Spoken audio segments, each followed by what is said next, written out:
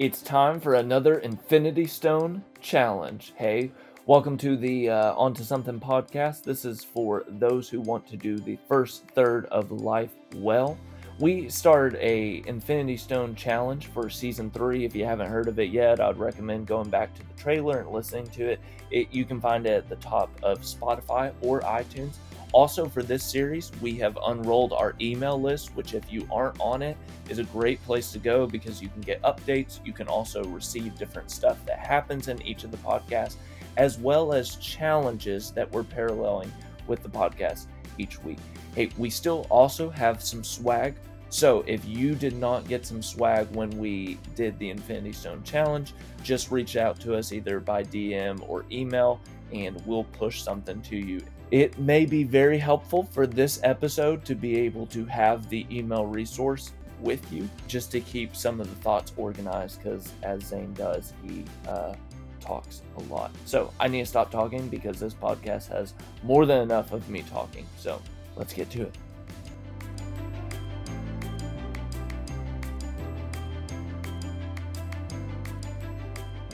I have an insecurity, and it actually has to do with my mind. It's such a deep insecurity of mine that I can even name you where and when this insecurity first formed in my mind. It actually began in middle school. Don't all insecurities actually start in middle school, but not just anywhere in middle school. English class. It was a memorable year because it was one of those years where the curriculum held a lot of teaching on grammar and writing. It was also a memorable year, though, because my English teacher at the time, Miss Dirks, was in the final stage of divorce.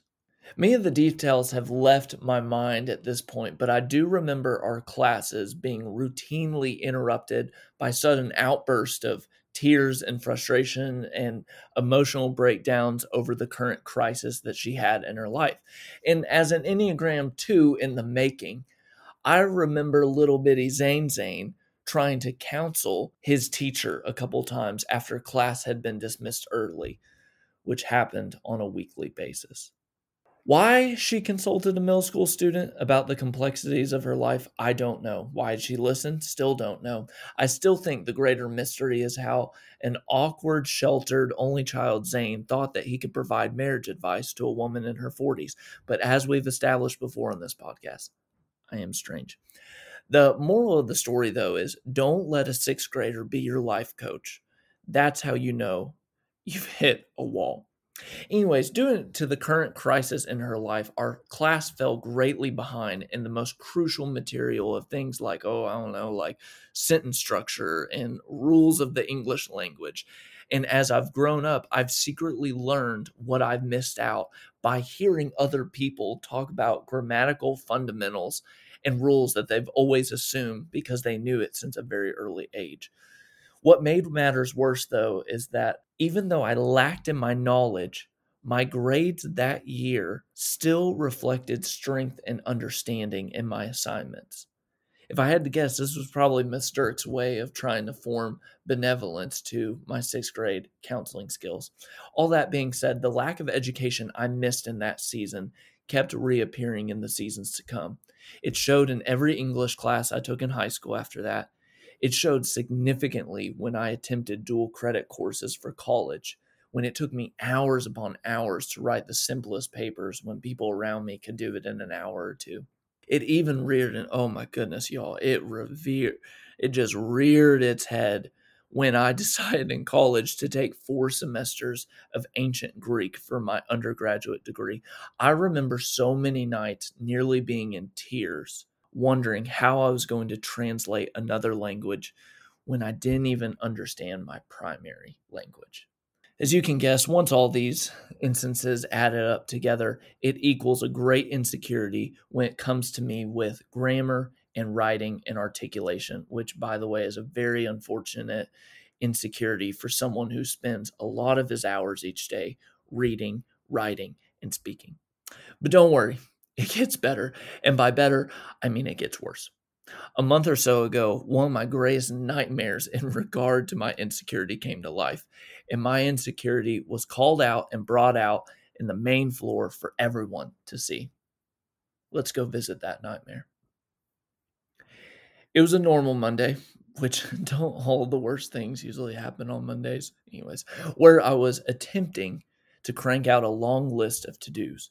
One of the tasks within this long list that even Santa wouldn't attempt trying to check twice was writing this email that needed to go out to a massive group of people.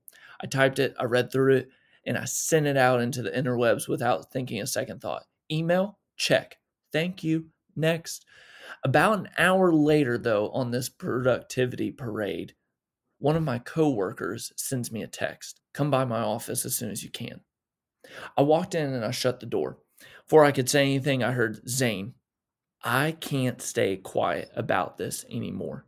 At this point, I'm thinking, maybe he's looking for some of my sixth grade marriage advice skills that I've been known for distributing in my life. To put it simply, he said, this is really poor writing in this email that you just sent out. Instantly, my heart sunk to the bottom of my stomach. It rested in a puddle of embarrassment. As if the moment couldn't have gotten worse, he asked one of the most dreaded follow-up questions known to man, and by man, I mean this man. Did you even read through this before you sent this to so many inboxes? Twice. Twice is what I was thinking in my head. My mind instantly raced with defensive thoughts. I quickly scanned my brain for all the ways that I could ask him a question to poke at his insecurities.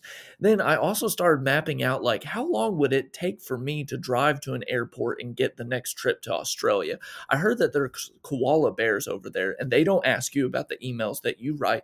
I'd actually rather be in Australia, or I'd rather be anywhere than where I am right now. If I took a late enough flight, the possibilities of us crashing and being lost forever were pretty high, which didn't sound that bad in that current of the moment. And you know why all this went through my head? Because in this moment, I was known, seen, discovered, revealed. And the only honest answer to his question was the truth that I knew in my heart. Yes. Yes, I did read through that email, and I still missed it. As I prepared to read myself the right act of shame, my coworker took another breath, then said one of the most meaningful and healing things I've heard in a while. Here's the bottom line, Zane. You must do better in the future because your future can't be held back with something as simple as your grammar. I know I'm not your boss, and this might not be my place to say this, but I must say this because I have vested interest in your future. You're going to do big things, and I want to help you get there. Standing there in shock, like the first time I had rode the Tower of Terror at Disney World, which, by the way, was a very traumatic experience. There was screaming, there was crying, and that was only a year or two ago. There wasn't even time for a pin to drop before he launched into our next steps together. He informed me of how he had already ordered a writing guide. He had vowed to provide feedback after every recorded speaking event I did for the next couple months. And he sent some of my writing to a writing coach to send back suggestions on habits that I needed to reform or eliminate. As I walked from his office, I experienced a wrestling match in my heart between what was left of my pride and a deep appreciation for the moment that just happened. For you listening, I know you may be thinking, so what's the big deal again? Learn how to use an Oxford comma and get on with your life.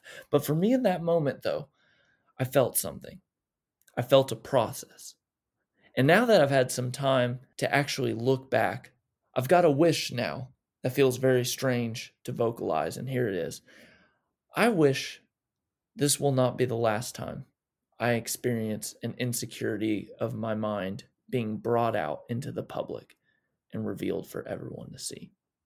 But I can take this wish a step further.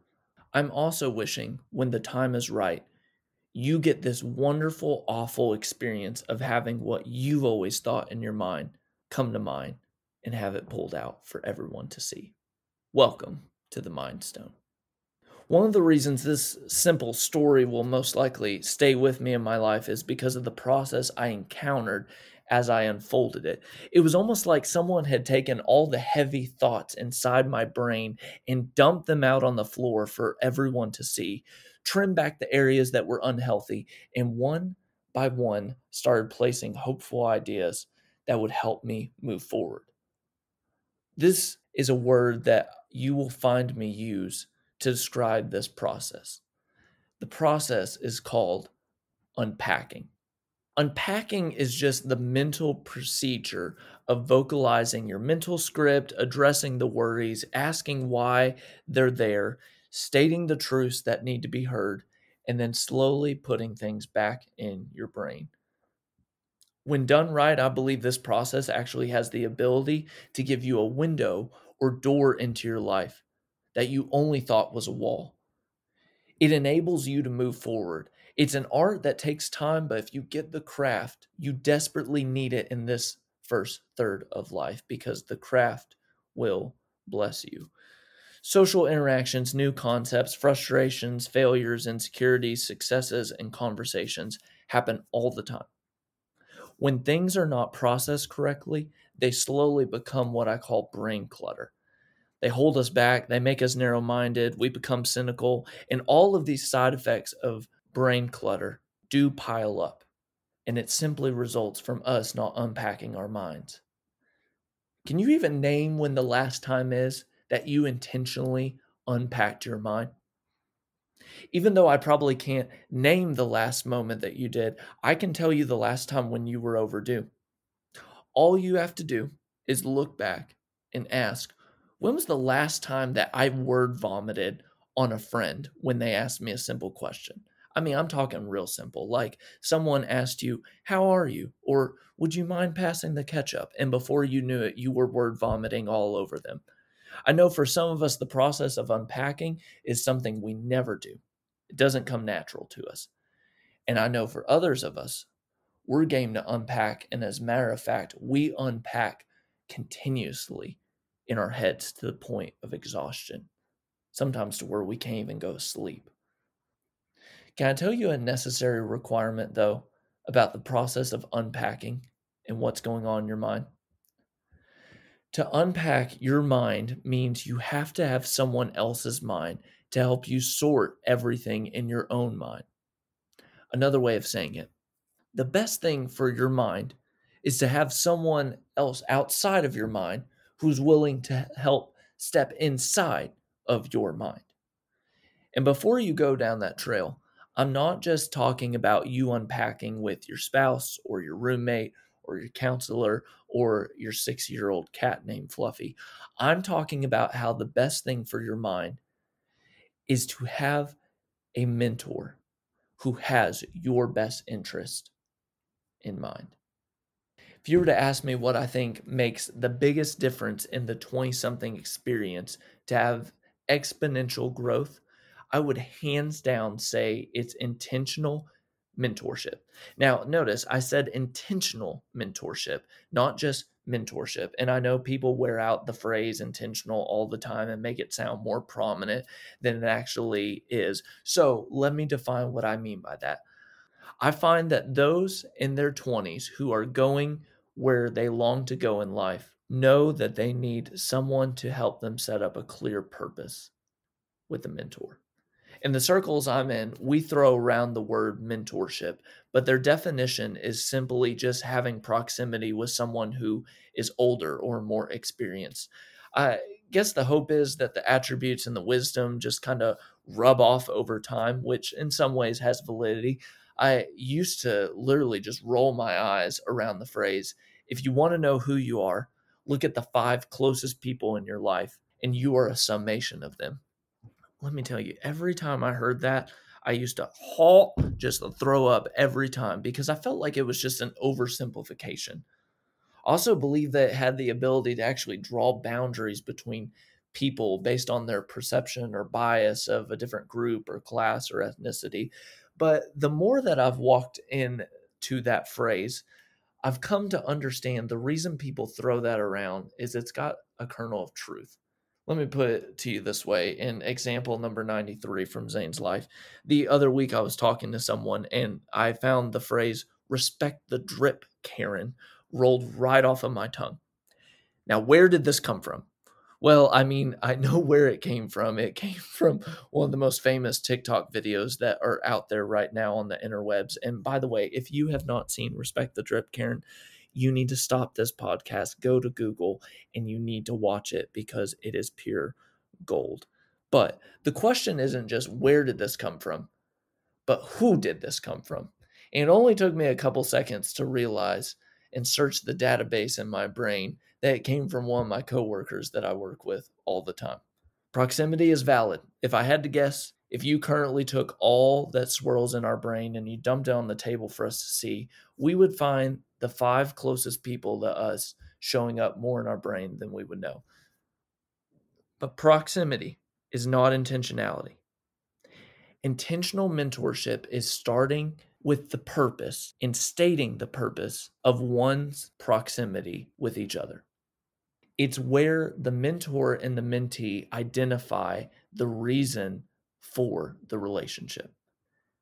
Intentional mentorship is giving someone the keys to access the most innermost parts of our brain, giving permission to ask the questions you don't want to ask, but you know needs answers. And it provides the space for you to actually share unfiltered observations. It's where someone looks at you and they can observe and talk about you with you. It's a talking partner where the relationship is understood that part of the relationship is you unpacking a piece of your life. I can't stress how crucial mentorship is for the first third of life, especially when gaining influence, responsibility, and skills. One of the trends I've noticed for those who don't set up time to have a relationship like this is they let themselves get inside their heads. They tend to be slower at developing emotional intelligence, problem solving, and relating with different generations. All of these things I know we find agreeable and want to avoid. But if having a mentor is such a topic, then how come people don't have more intentional mentorship? I think the simple answer from my point of view is it's challenging to establish those types of relationships.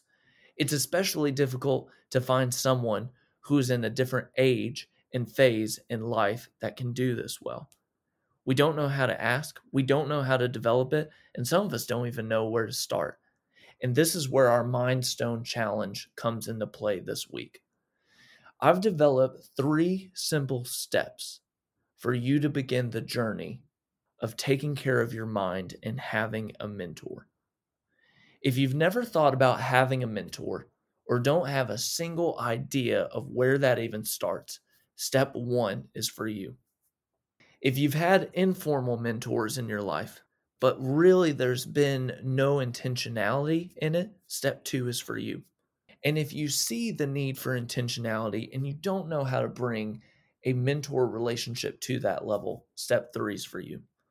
All 3 of these are helpful to learn about because it will help you in developing, redefining, and sharpening the fundamentals of a mentor relationship. So let's get started. All right, so even though I'm fearful of sounding like a broken record player, that is Simon Sinek's first book, one of the things with intentional mentorship is why. If you've never ran into Simon, he's just a leadership expert who coined the phrase start with your why. It resonates because it's true. Finding a mentor is challenging and sometimes courageous work to get in place. So you need to be very clear on your why of why you want a mentor in your life. And don't you dare answer this question to me like you're in some counseling session where you're just trying to find the right answer. Let's be really honest about you and why you see a need for a mentor. Maybe you're about to be a parent. Maybe you're climbing into your first career. Maybe you're on the verge of losing a relationship that you highly value. Maybe you're unapproachable as a boss. Maybe you're already a parent. Our prayers go out to you if you already are. You're feeling your faith is shallow and you're ready for something deeper. There's a lot of different things that you can be seeking mentorship for.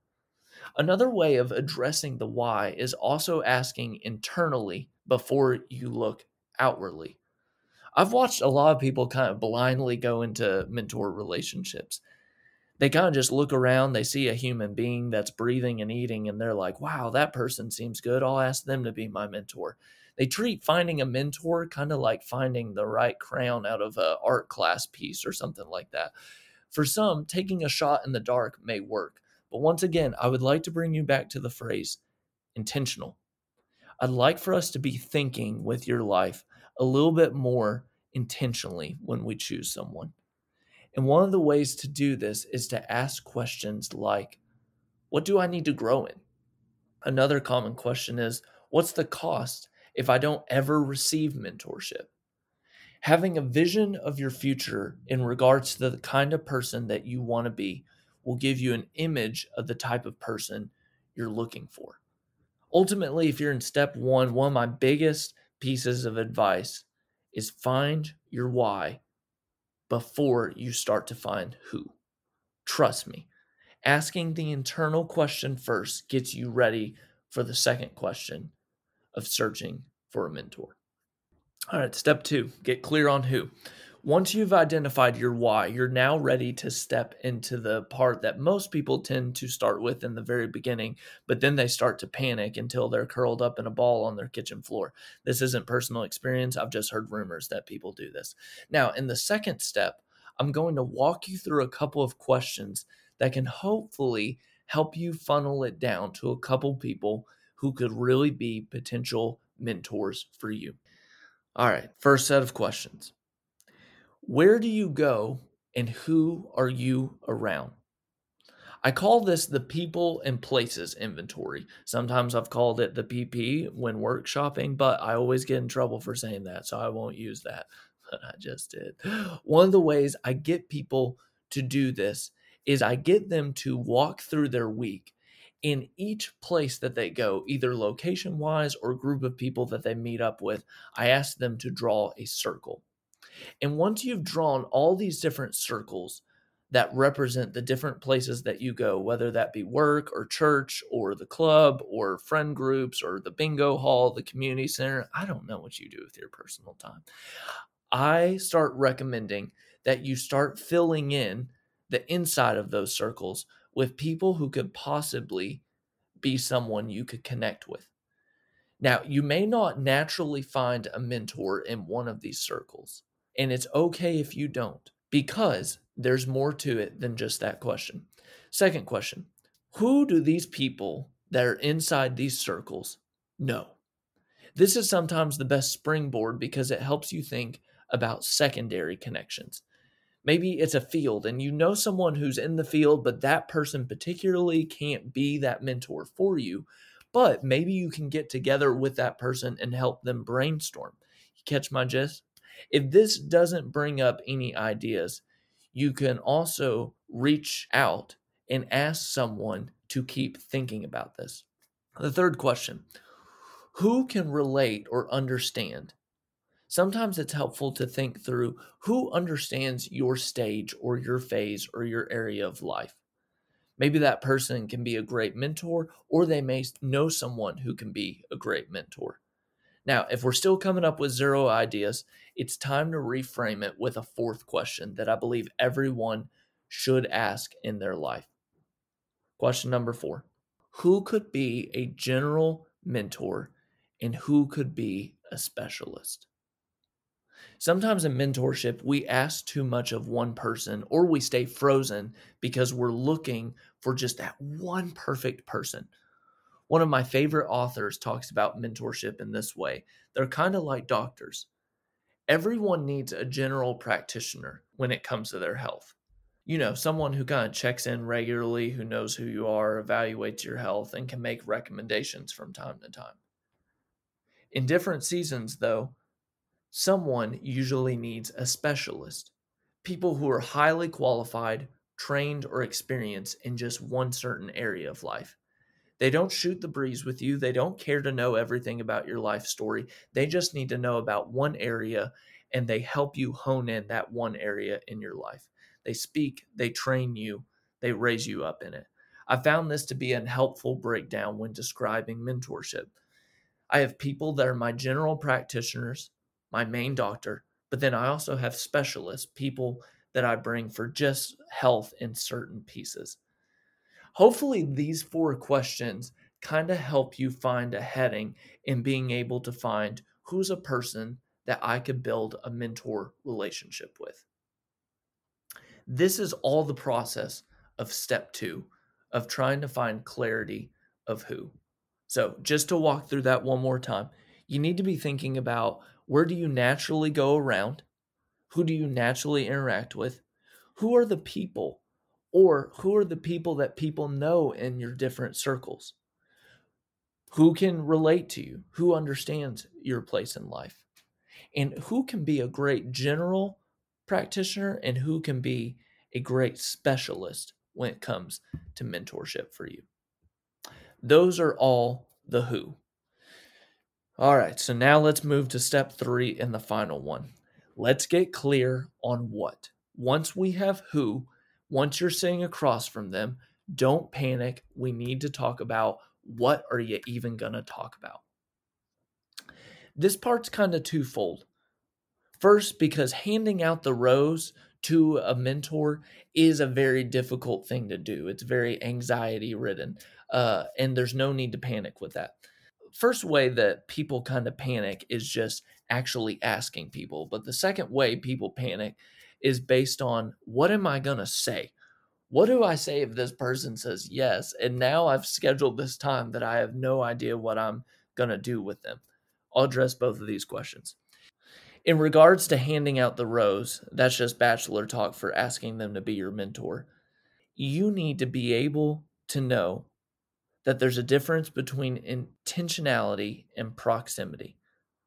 When you're asking them, there needs to be a little bit of like a template of conversation.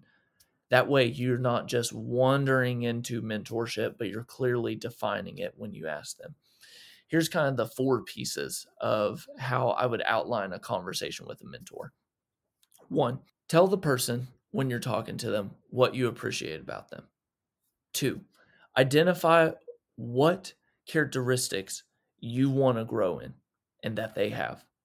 3, give an example or 2 of questions you would like to ask them as a mentor. What would these conversations be like? And 4, inform them of the way that you would like to meet and discuss and unpack your life. This is kind of the template of how do you hand out the rose? How do you ask someone to be a mentor? If they say yes, awesome. You're on your way. If they say no, don't miss the most valuable opportunity that comes after that. If you found someone that you have enough courage to ask them and they say no, take the opportunity to ask if they know someone who would be a really good mentor. The odds are, if you've identified someone that you want to be a mentor, they probably know someone who's similar. Now, another small note, I want to touch one of the trends that's happening across the workforce right now.